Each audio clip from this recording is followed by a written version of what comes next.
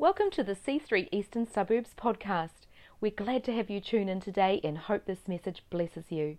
If you'd like to visit, we meet in Glen Innes, Auckland on Sundays at 10 a.m. You can also find us on www.c3easternsuburbs.org.nz. Enjoy the message. So the story is kind of widely known as the story of the prodigal son, or is it?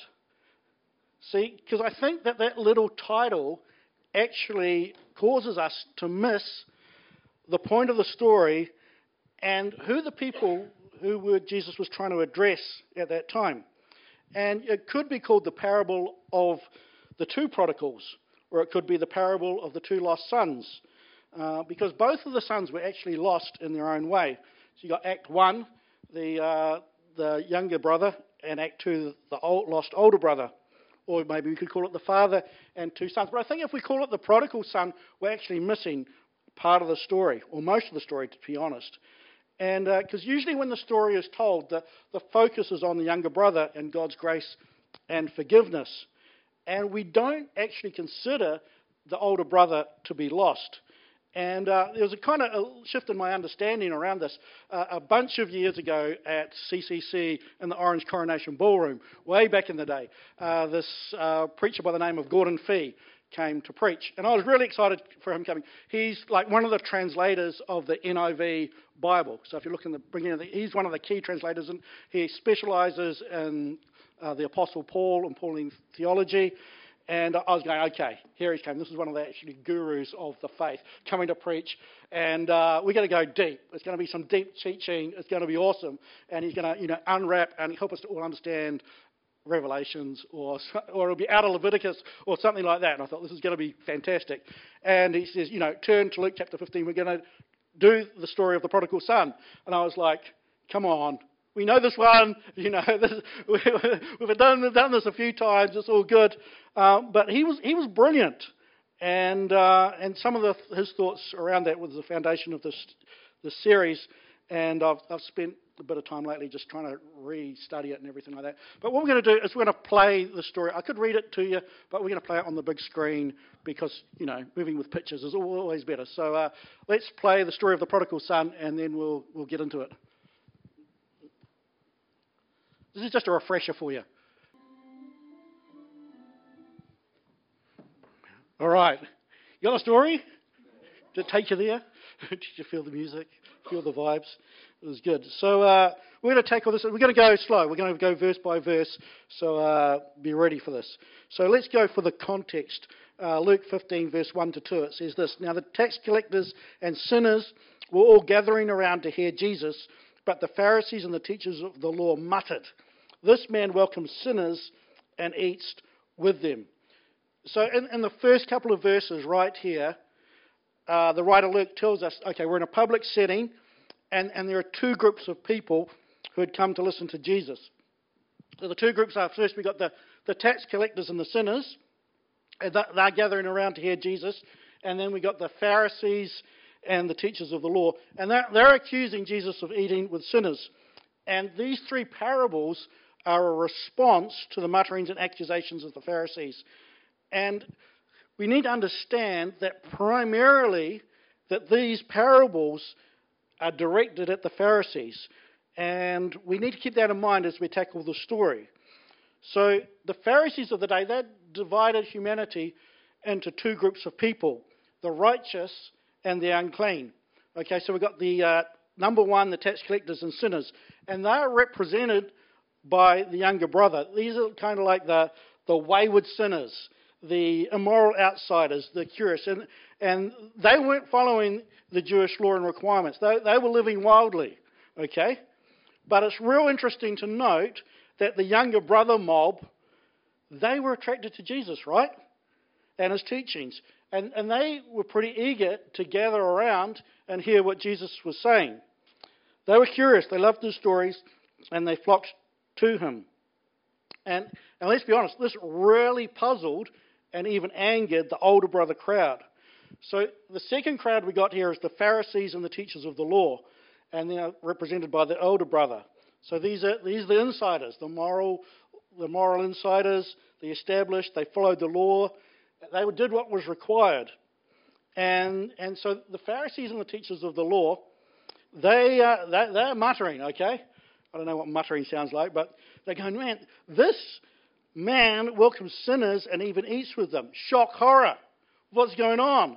This new rabbi, this so-called Messiah, this man Jesus, is eating with sinners, which was not supposed to be done. So to sit down and eat with someone in that culture signified acceptance. And the Pharisees, they chose or tried to live as much as possible in separation from the unclean. And to hang out with and even eat with sinners, for them, it was absolutely unthinkable. And so these parables are directed to these Pharisees and to address this. And it's Jesus' response to their stink attitude, right? And the story ends with this powerful plea to the older brother to change his heart and his attitude. And so often when we hear this story, the focus is on the younger son and the father's unconditional love and forgiveness, but it misses the real point of what Jesus was trying to address at this time. And because there's two ways that we can be alienated from God, and there's two personality types that play out, even today in society. And in fact, there's the older brother and the younger brother thing. There's a whole branch of psychology which is dedicated to sibling placement and who's the oldest in the order and everything like that. And often where you're placed in the family affects your personality, and we can see it in society. And the tendency is for the older brother, not always, but the older brother is the people pleaser, right? The rule follower, the responsible one who obeys the parents' standards. And the younger sibling tends to be the rebel, the free spirit, the rule breaker. Who's those ones? Who's the older one? The older brother, are you categorizing yourself right here? The older brother grows up to take the responsible job, settles down not too far from mum and dad. The younger child leaves home, goes out to explore the world, lives in London or San Francisco or India or somewhere like that, and disappears. It's the rule keepers versus the rule breakers. It's the status quo versus the rebel. It's the accountants versus the artists. Ooh. Oh, we love accountants. I'm not saying one is right or one is wrong here, but we just need to recognise them. It's the bourgeois versus the bohemians.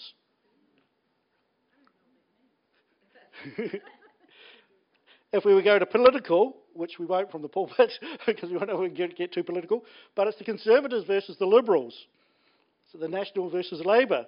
Is it the Republicans versus the Democrats? In this setting, in the original listeners, the Pharisees, they would not have been heart-warmed by the Father's love. When they sat and heard this story, they wouldn't be thinking, oh, that's a really nice story about grace and forgiveness and the Father's heart. More likely, the Pharisees of that time, they would be offended and absolutely infuriated that Jesus would even tell this story. They would have known that this actual passage was calling them out and their prejudice. And Jesus' whole purpose at this time was to shatter these categories and shatter this distance which had developed. And that would have absolutely challenged their thinking about what they thought about God, sin, and salvation. And we're going to get into the fullness of this over the next couple of weeks. But I think you're going to find it intriguing, and I think you're going to find it, hopefully, it'll be a bit challenging. But let's go back, because that's only verse 1 and 2. Let's go back to verse 3. So ready for verse 3? We're going to go back to the first two stories of the short parables. So first of all, we got the parable of the lost sheep. So Luke 15, verse 3 to 7. Then Jesus told them this parable. Suppose one of you has 100 sheep and loses one of them. Doesn't he leave the 99 in the open country and go after the lost sheep until he finds it? And when he finds it, he joyfully puts it on his shoulders and goes home. Then he calls his friends and neighbours together and says, "Rejoice with me, I have found my lost sheep." I tell you that in the same way there will be more rejoicing in heaven over one sinner who repents than over 99 righteous people who do not need to repent. Here we have this little story of this lost sheep. And let's be honest, anyone worked on a farm ever?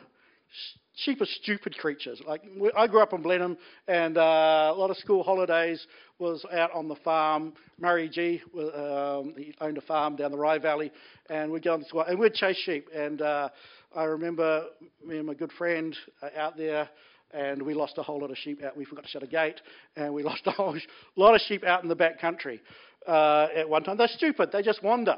They go wherever the very place where you don't want them to go, they end up in, and predators pick them off easily without the protection of the shepherd. They think they're smart, but they'll follow each other over a cliff or get caught in a fence, and they need a shepherd. Now, many rabbis of this time, in Jesus' time, believed that God received the sinner who came to him the right way. But in the parable of the shepherd and the sheep, Jesus taught that God, he actually goes out and seeks out the lost. And he doesn't grudgingly receive the lost. Instead, he searches after them. And this whole idea that God finds the sinner, he goes and looks out for the sinner more than the sinner finds God. You know, we think, oh, we've found God, we've had this major revelation. No, God goes out and he actively pursues us. He actually seeks us. Jesus came to seek and save the lost.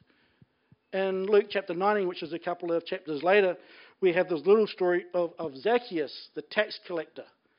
Okay, so Zacchaeus, the tax collector, is he in the younger brother crowd or is he in the older brother crowd? Younger brother crowd, okay? Sinners and tax collectors. So Zacchaeus in that spot. And so he's the short guy who's up the sycamore tree looking out for Jesus coming his way. And Jesus calls out to him and says, hey, Zacchaeus, today I'm coming to your house. And so he goes down the tree and Jesus ends up at his house. And then goes on in the story, it says, the people saw this and began to mutter. We've got them muttering again. The Pharisee mob are muttering again. They're going, he has gone to the guest of a sinner. What the heck? What's Jesus doing? What is going on? He's going to the younger brother crowd. He's breaking the social norms, and the Pharisees are muttering again. And once again, Jesus, at this point, he states his purpose, and he declares Zacchaeus forgiven, and he declares Zacchaeus a true son of Abraham. And again, this is messing with the Pharisees, because how could Zacchaeus, the tax collector, be a true son of Abraham? And in Luke verse 19, verse 10, Jesus declares this, for the Son of Man came to seek and to save the lost. He's saying, this is what I do. This is my purpose. This is my why. To seek and to save the lost. In Barclay's commentary, it says, a great Jewish scholar has admitted that this is the one absolutely new thing which Jesus taught men about God, that he actually searched for them. And I love that. God goes out of his way to search for us. He leaves the 99 so that he can find the one. How often do we sit in the 99, it's a shame about that person. Oh, yeah, they were tracking well for a while, but it turned to custard. Come on. There's this call to seek and save the lost. And then there's the parable of the lost coin. Luke chapter 15, verse 8. Or suppose a woman has 10 silver coins and loses one, doesn't she light a lamp, sweep the house, and search carefully until she finds it? And when she finds it, she calls her friends and neighbours together and says, rejoice with me, I have found my lost coin. In the same way, I tell you, there is rejoicing in the presence of the angels of God over one sinner who repents. And again, it's this idea of searching, all out search until you find what is lost, and then this celebration. And the silver coin, when you read about it, is like equivalent to a day's wages in there. The other interesting thing which I found when researching this is that in the Jewish culture of the day, if a man was to be engaged to a woman, he would give her 10 silver coins.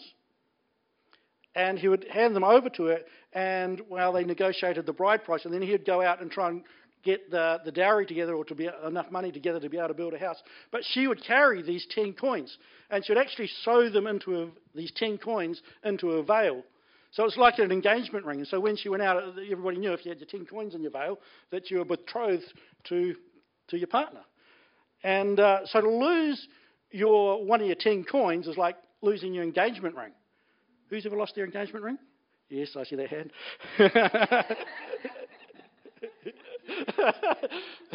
But it's the lost matter.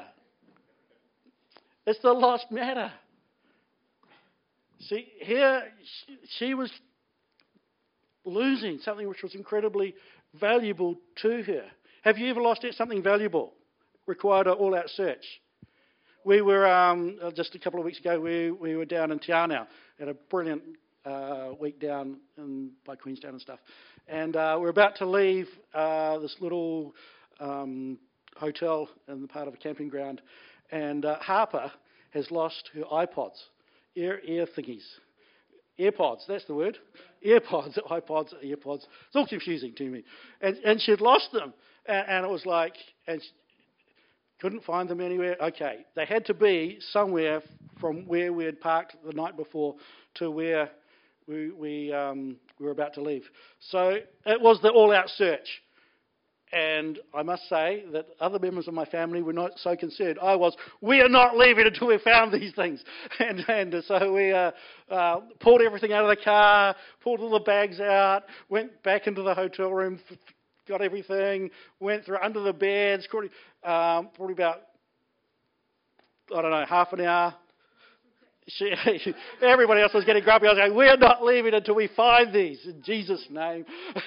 And then we went back to the little town. We were in this little bird sanctuary we were parked, and all the different places going, we'll find these stupid little earbud pod things. What are AirPods? Yes, anyway, we didn't find them.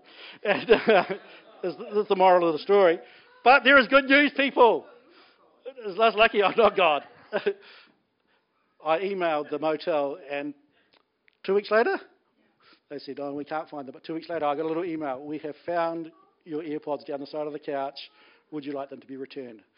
And there was great rejoicing in the home for one teenage daughter. But it's that all-out search. How often do we give up searching? How often do we give up searching? It's like if you'd go out to Piha and take your kids. Like we've got 3 kids. And if we were to go to Piha and at the end of the day you pack up and you jump in the car and one's missing. Do you go like Meatloaf, 2 out of 3 ain't bad, sing that song and drive off? You know, what do? You look for that child, don't you? You call it all-out search. You go talk to the PR rescue people. You call a search. It's missing. But how often in church life do we do that? No child left behind, you know. Otherwise, it's neglectful parenting. See, I believe that Jesus wants to redeem people. I haven't called this year the year of redemption just because that'll be a laugh. That'll be a nice idea for the year. That'll tickle people's ears. No, I've called this the year of redemption because I'm believing that there'll be a redemption situation. There'll be redemption stories. We might even have to bust out redemption hymnals. I don't know what we'll need to do. But we need to see the redemption of God to flow around our world. Who needs a little bit of redemption in your life? You know, who's got something in your world that you've lost and is missing, which is not there, which is supposed to be there? You know, last year, was custard with COVID and everything. I'm believing that God would redeem this year. That it'll be the greatest year ever. Let's believe that God would redeem things, that He would call things back into being. But it's not going to happen if we just say, oh, that was, 2 out of 3 ain't bad. It's all right. We win some, so we lose some. It's okay. Que sera, sera. Whatever will be, will be. But we can become like that, can't we?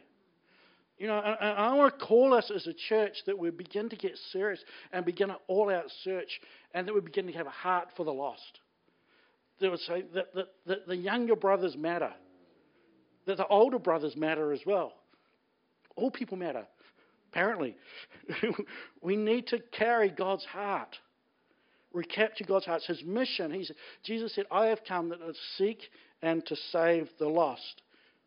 That we've come to seek and save the lost. The mission statement of our church, to help people find and follow Jesus. We need to be doing that in everything we do. We need to pray boldly. We need to activate faith. But we also got to get off our butts sometimes and actually go and find the lost, right? We actually need to do that. And when they come in, that there will be great rejoicing. That there will be that sense of great rejoicing and a celebration, a banquet, a party. That would be the sense.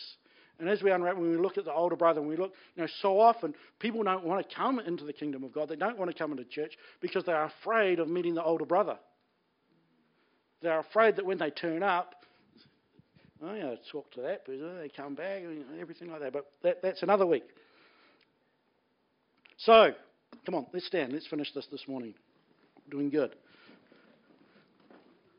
My word to you is, come on. We need to pursue the things of God. We need to chase after. We need to bring redemption to bear in the name of Jesus. That we chase after. This morning I was thinking at David. There's a little story of King David at Ziklag, and his they come and take his wives and kids and everything like that. They come over the hill, and he asked God, what should we do? And the word of God comes to him, and he says, chase after them, pursue, and you will recover everything. And there's something about the recovery of God, that we come and we recover what has been stolen. And there's not going to be any redemption stories unless we activate that we go out, that we search. And I want to challenge you and ask you, what is one thing you could do this week? What is one thing you could do that you would see the kingdom of God established, restored?